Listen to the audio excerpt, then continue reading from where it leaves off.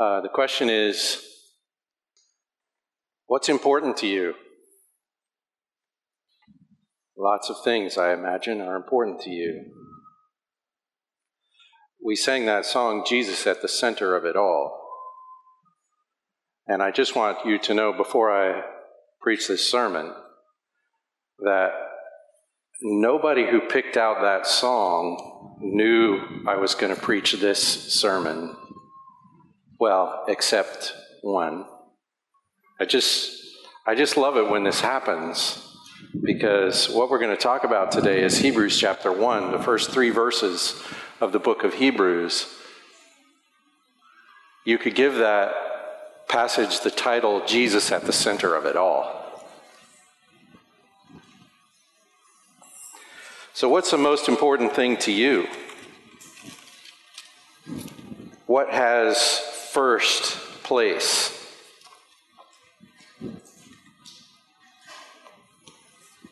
Is Jesus most important in your life? You know, the scripture says, this guy came to Jesus one day and he said, "What is the most important thing?" And Jesus answered that question directly. You know, Jesus didn't always give a direct answer to a direct question. Sometimes people would ask him a question and then he'd answer and you wonder, did he hear the question? But in this case, this person comes and they say, "What is the most important thing?" And Jesus said, "This is the most important thing. Hear, O Israel, the Lord our God is one Lord, and you shall love the Lord your God with all your heart, with all your soul, with all your mind, and with all your strength." Most important thing, God.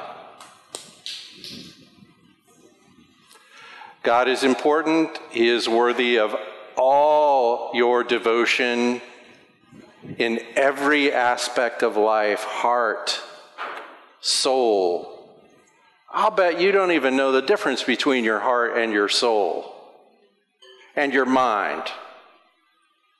Where does one end and the next begin? I can't tell, neither can you. We can talk about them, but we don't know the fine line between them. To you as an entire person, what is most important?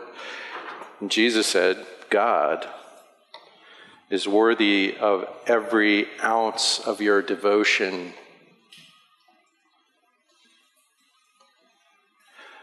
In John chapter 17, Jesus said, "This is eternal life, that they may know you, the only true God, and Jesus Christ, whom you have sent." Is Jesus at the center of it all? In Hebrews 12, "Therefore, since we have so great a cloud of witnesses surrounding us, let us also lay aside every encumbrance," everything that's holding us back, "and the sin that so easily entangles us, and let us run with endurance the race that is set before us, fixing our eyes on Jesus, the author, the initiator, and the finisher, the perfecter of our faith." He goes ahead and he gets there first, and we are to chase after him with our eyes fixed on him. The author and perfecter of our faith, who for the joy set before him endured the cross, despising the shame, and has sat down at the right hand of the throne of God. In Philippians 2 or 3, Paul writes, "For whatever things were gained to me, those things I have counted as loss for the sake of Christ. More than that, I count all things to be loss in view of the surpassing value of knowing Christ Jesus my Lord, for whom I have suffered the loss of all things, and count them but rubbish, so that I may gain Christ." Most important. In Colossians 1, this text we just read, verse 18, "He is also the head of the body, the church. He is the beginning, the firstborn from the dead." Why? so that he himself will come to have first place in everything. I could answer the question like this: is Jesus most important? Yes. Period. Is Jesus the most important thing in your life? Yes, he is. Period. Because Jesus has first place in everything. That is his. He owns it. So really, when we ask the question, it's only a question of whether we're recognizing something that is already true. That he has first place, that he is most important. We're embarking today, beginning a study of the book of Hebrews. This is the point of the book of Hebrews. Jesus is best, first, supreme, and so far and away above and beyond anything and anyone else that it would be ridiculous to focus our attention or our effort or our obedience or our faith or our trust anywhere but on him. And the reason the book of Hebrews is written is because people, apparently, because trouble was coming for Christians, thinking of maybe we could ease up a little on the Jesus talk. Hey, instead of church, let's go back to synagogue. And the writer of the book of Hebrews, here's his reaction to that. Are you nuts? Are you insane? How could you even contemplate even the tiniest possibility of turning from Jesus to anything else? And then the whole book is an elaboration of the supremacy of the Lord Jesus Christ. Jesus at the center of it all.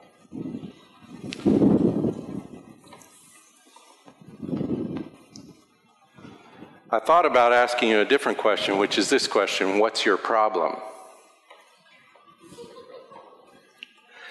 And if I ask you the question, what's your problem, I could mean two different things.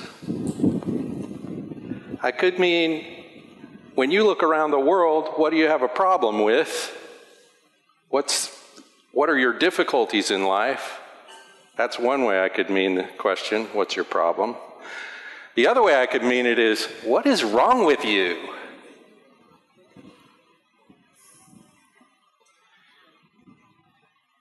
This text, the whole book of Hebrews, reminds us that whatever our problem is, whether it's what's wrong with me, or whether it's the problem I have with everything and everyone else, whatever my problem is, my real problem is I am not paying good enough attention to Jesus.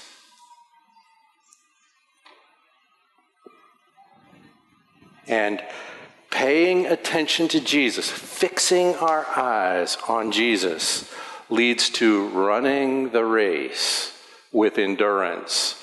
And when I understand the privilege of knowing him,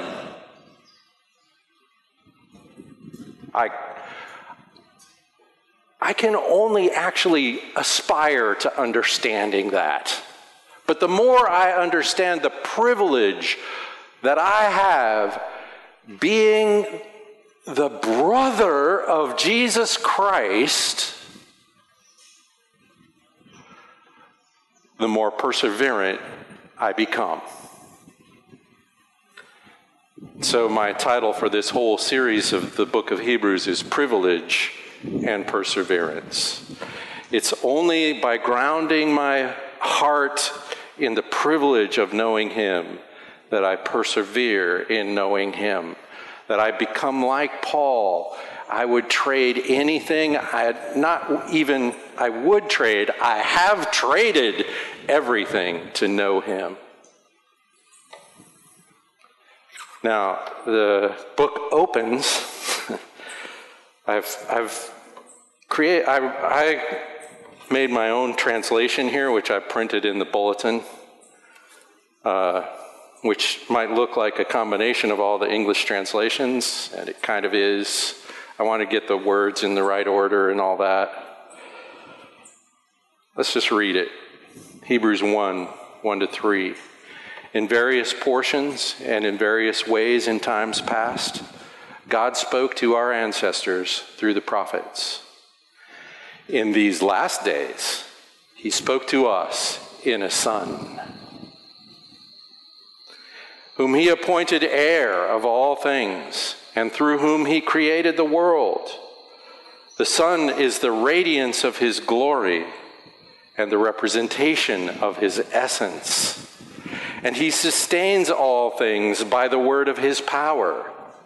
And having made cleansing for sins, he sat down at the right hand of the Majesty on high.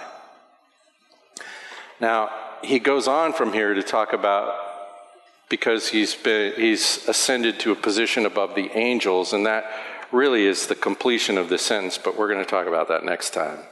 So we're going to focus on just these 3 verses. And the first thing we want to observe is that God spoke.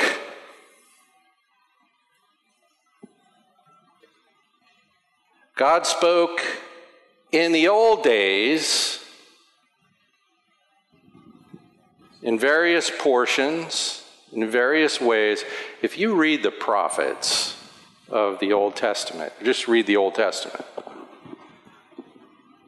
it is a wild array of ways in which God has spoken. Moses was walking around one day and he comes across a bush in the wilderness. He comes across a bush on fire, but not being consumed. And God speaks from the bush. I'm sure there's plenty of sermons that try to explain why. It's just crazy. You know, God called this prophet Hosea to prophesy to the nation of Israel the unfaithfulness of Israel, and he had Hosea marry a woman who would be unfaithful to him time and again. And she was unfaithful. She would leave him, and God would say, go bring her back.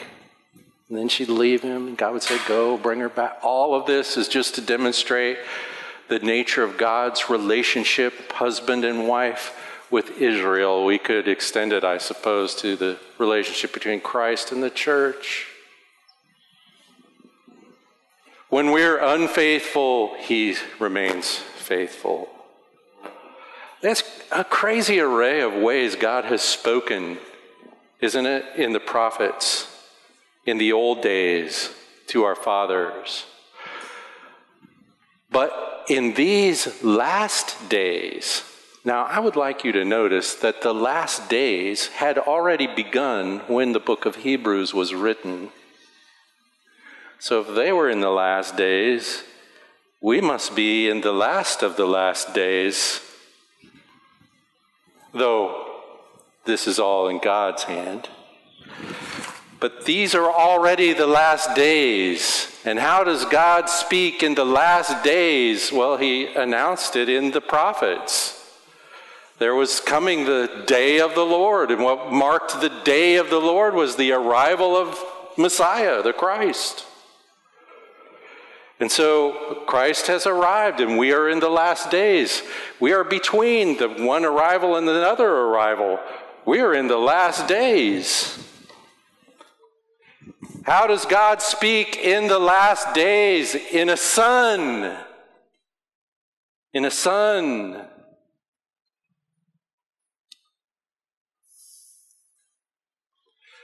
There's a big difference between a prophet, a spokesman, and a son. The Son bears the very nature of the Father. So for him to show up in person is a big deal. What we're doing is we're moving from an old way of God speaking to the way of God speaking. We're moving from the announcement of a thing to the thing. In the Old Testament, Jesus said this about the Old Testament. If you believed Moses, you'd believe me, for he wrote about me. Paul says in Galatians that when God made the promise to Abraham, he was preaching the gospel to Abraham. The gospel we now identify as the good news of God's grace in the incarnate Son who gives his life a sacrifice for sin and is risen.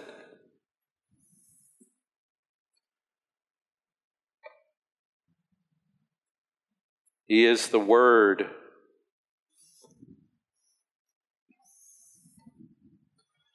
In these last days, he's spoken to us in a Son. So I just want to talk about 8 glories of Jesus Christ that are mentioned in this text. The first is, he's the Son, the Word of God. Jesus is not just a spokesman for God. Jesus is not another prophet. Jesus is the Son. In John chapter 1, of course, we read, in the beginning was the Word, and the Word was God, and the Word was with God. He was in the beginning with God. He's the Word. Jesus isn't just speaking for God. Jesus is the speech.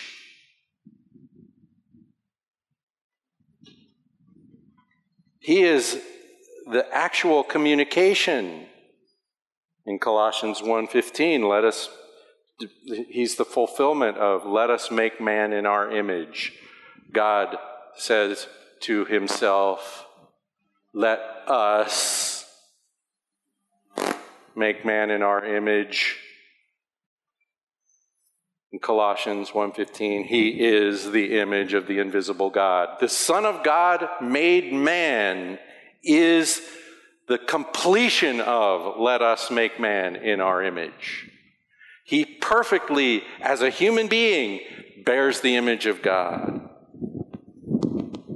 Peter wrote, to this salvation, the prophets who prophesied of the grace that would come to you made careful searches and inquiries, seeking to know what person or time the Spirit of Christ within them was indicating as he predicted the sufferings of Christ and the glories to follow. It was revealed to them that they were not serving themselves, but you.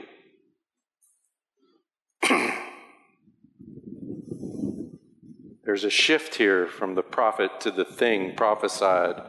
They were not serving themselves, but you, and these things which now have been announced to you through those who preached the gospel to you by the Holy Spirit sent from heaven, things into which angels long to look. Therefore, prepare your minds for action, keep sober in spirit, fix your hope completely on the grace that is to be brought to you at the revelation of Jesus Christ. He's in the first chapter. In the beginning, God created, let us make man in our image. What is the title of the last book of the Bible? The revelation of Jesus Christ. The message of the whole thing from the beginning to the end, Jesus at the center of it all. God spoke, he announced, and he arrived in the person of his Son. He is the Word of God. If you ask the question, what does God say? The answer is Jesus. The second thing is he's appointed heir of all things. Jesus is the culmination of everything in the end. Every knee will bow and every tongue confess that Jesus Christ is Lord to the glory of God the Father. All things came to be into being through him, and apart from him, nothing came into being that has come into being. He is the conclusion of history. The last book is the book of the revelation of Jesus Christ. Our hope for the future is in Christ. All things wrap up in him. He's also the agent in the beginning of all things. He is the agent of God in the making of everything. Nothing was made that has been made apart from him. How does God create? He speaks.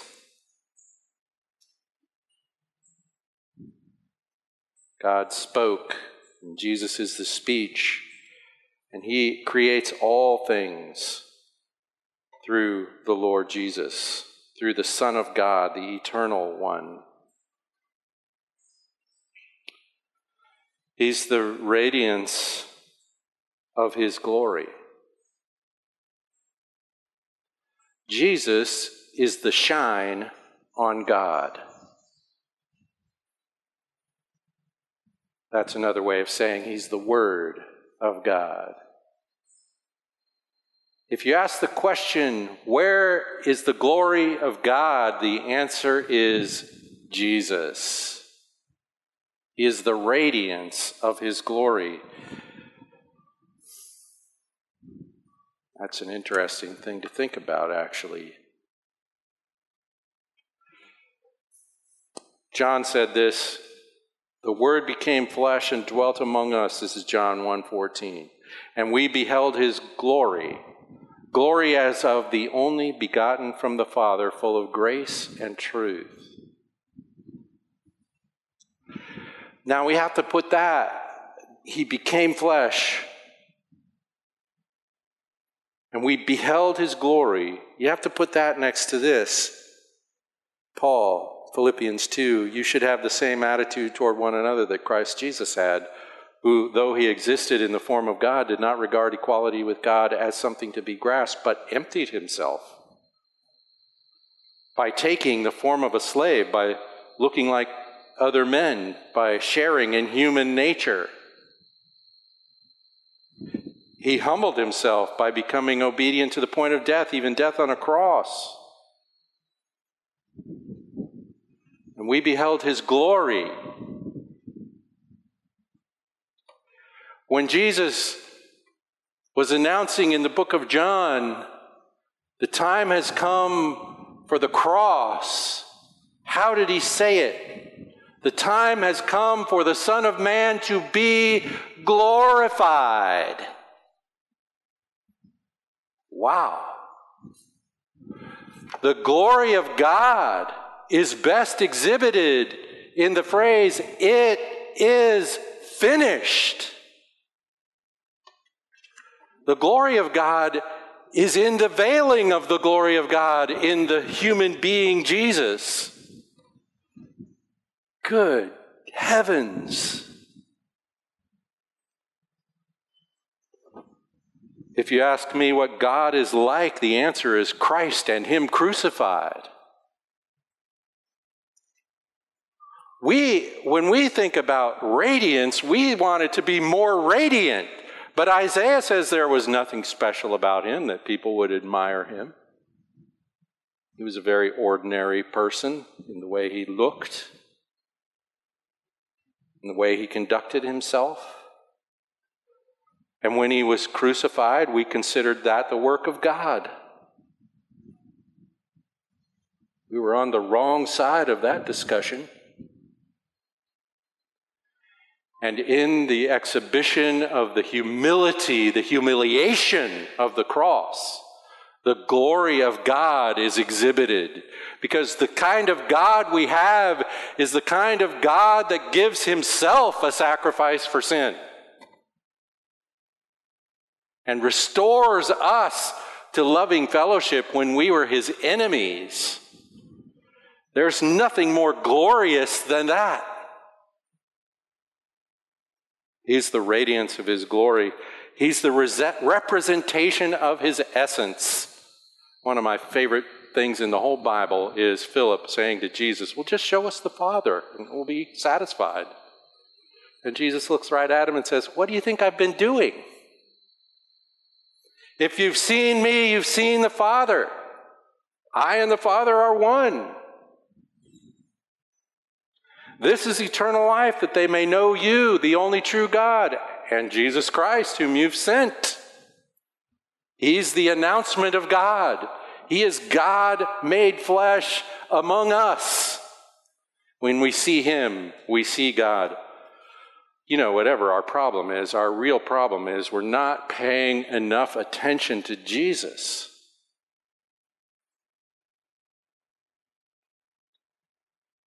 If we want to know who God is, the answer is Jesus.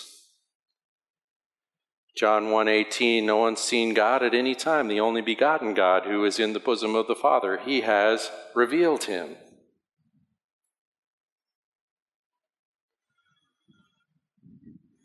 He's the radiance of the glory of God. He's the representation of the essence of God. And then we read this. He sustains all things by the word of his power. Now we could get confused about the pronouns in that sentence. He sustains all. Who's he? Well, could be Jesus, could be the Father. I read it like I think it's the Father. So the Father sustains all things by the word of his power. Who's that? Jesus is the Word. Jesus is the Word. He's the word of his power. How does God the Father sustain all things? Through the Son. He's the agent of the sustaining of all things. Just as we read in Colossians, in him all things hold together. If Jesus takes a day off, everything will collapse. Everything. It will not hold together. We rely on things holding together.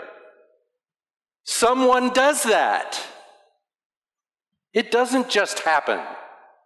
Someone does it. This very minute, the Lord Jesus is sustaining all things. All things hold together in him. I can't make sense of anything without reference to him, really.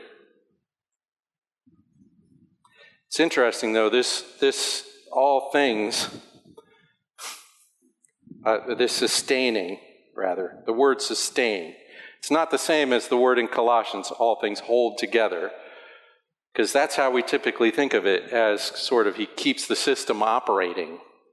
But in this case, it's carry.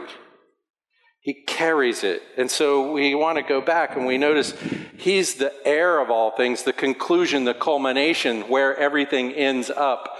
And we read he's the beginning of all things, the creator. And we notice through whom he made the world. Well, it's interesting because the word world here is the word for ages. He's the writer of history, the author of the story in which we are all players. He began it, he concludes it, and he carries it from the beginning to the end. From its beginning in him to its end in him, he carries it all the way. Jesus is at the center of it all. Even if you haven't noticed, he carries it, he sustains it by the word of his power. God operates in creation by the Son. If the authority is in the Father, the agency is in the Son. The execution is in the Son. The plan being carried out is in the Son. Wow. But that's not all. He goes on, and having made cleansing for sins, having made cleansing for sins. You know, I recently went on vacation, and I had some people who were coming to stay at my house while I was gone. Steve and his wife stayed at my house while I was gone. At least I think they did. Because they could have arrived at my house and decided to get a room someplace. I don't know, but I think they stayed there. That's what they said anyway. So I believe it. Well, here's what had to happen before they could come and stay in my house. Cleansing.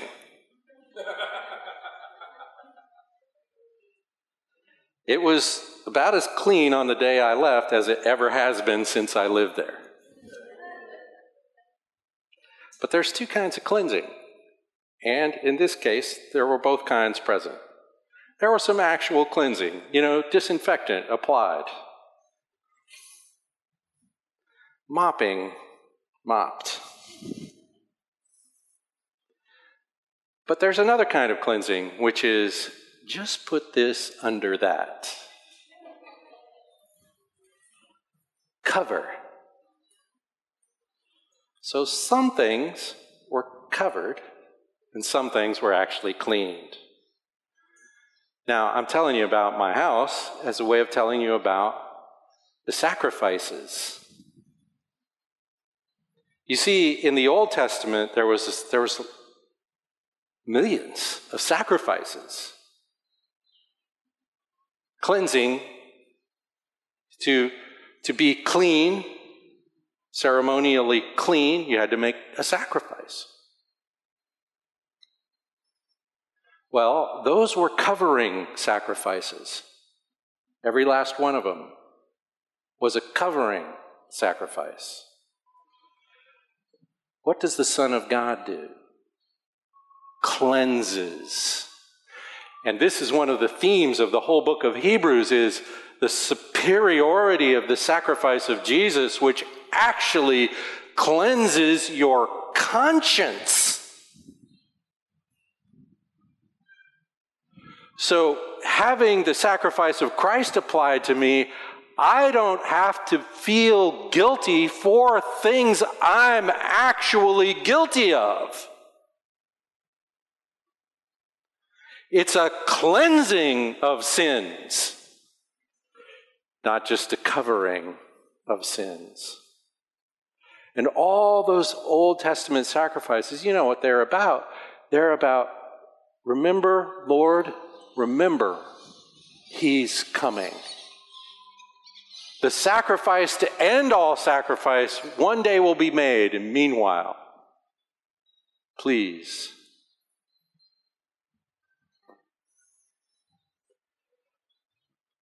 It's not a temporary covering, it's a cleansing. Oh, and there's another thing here. Jesus made cleansing for sins. The word made here, there's a little grammar here. It's in the, what we call the middle voice. Oh no. That means it has a reflexive meaning. Like this. Jesus made Himself cleansing for sins. The sacrifice of Christ is the sacrifice of Christ. He doesn't just present, a lamb. He is the lamb. And so He makes cleansing for sins. He is both priest and sacrifice. And the book of Hebrews is going to make a lot out of this. And having done so, He sat down at the right hand of the Majesty on high. Where is Jesus now? At the right hand of the Majesty on high. He sat down. That's a way of saying He finished the job. Now he is going to stand up and come back, but he sat down, having made cleansing for sins. Who is at the right hand? Jesus is the man. The man, one of us, is at the right hand. You see, Jesus has always been at the right hand of God. Jesus is the Son of God is the right hand of God. All through from eternity to eternity. So who sat down at the right hand? The eternal Son made flesh, risen from the dead in his human body. Jesus earned his position at the right hand of the throne of God through his death. It's extremely important to see that it is a human being. The Son, the eternal Son of God, can be a human being. You have no idea how important it is to be a human being. To be made in the image of God according to his likeness. To have the opportunity to walk in fellowship with God and so to exhibit the nature of God. You see, what Jesus is what we are called to be in our humanity. What he is in his humanity, we are called to be in ours. And he, in his sacrifice, makes it possible again for us to walk in fellowship with God and by that fellowship to exhibit the character of God in the world.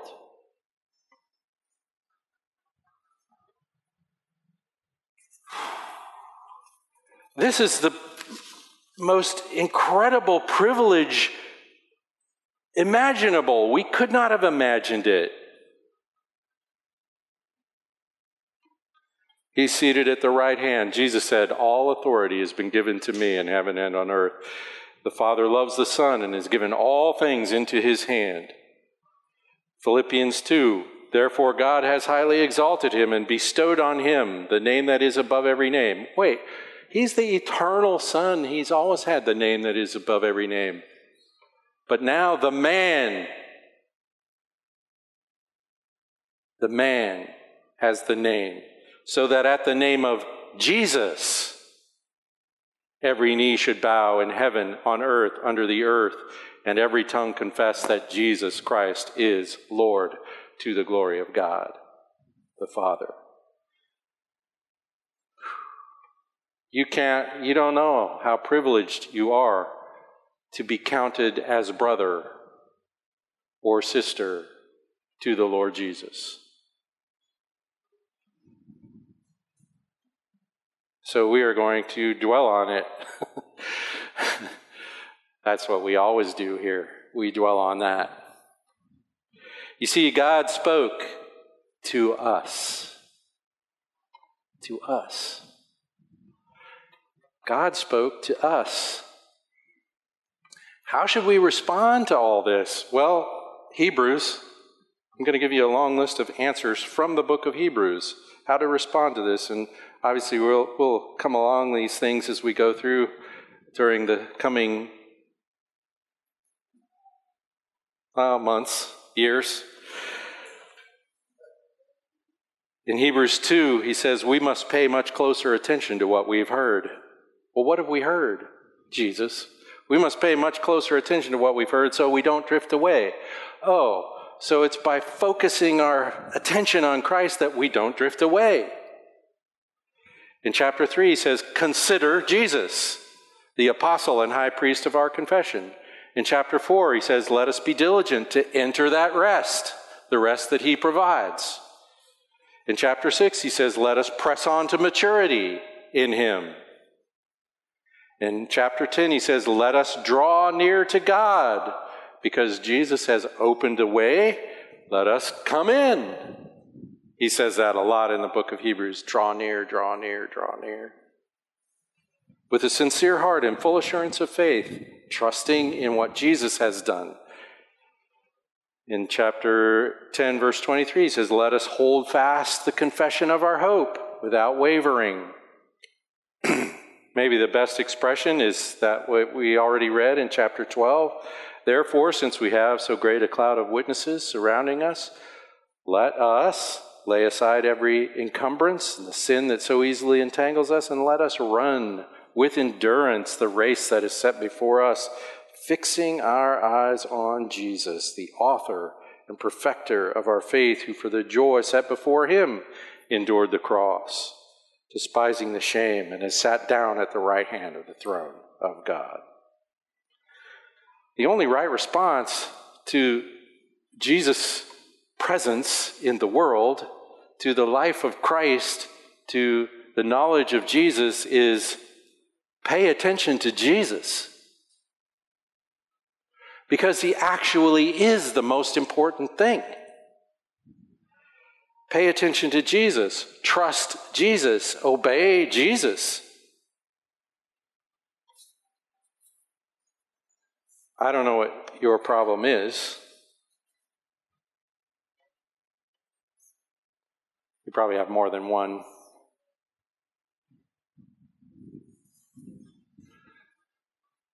The root of the solution is in him. In fact, in him, my life is solved. And what I do is carry out that solution, trusting in what he has done, not in what I might do. When I see the privilege, I persevere. When I see the privilege, I persevere.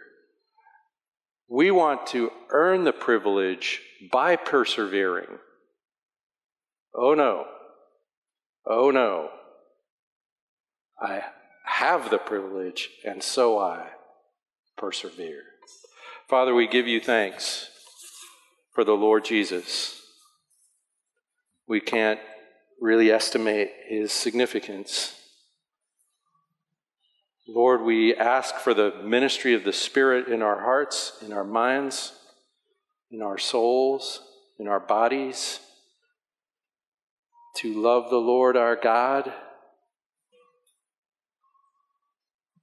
to know you, the only true God, and Jesus Christ, whom you have sent, and so to be alive.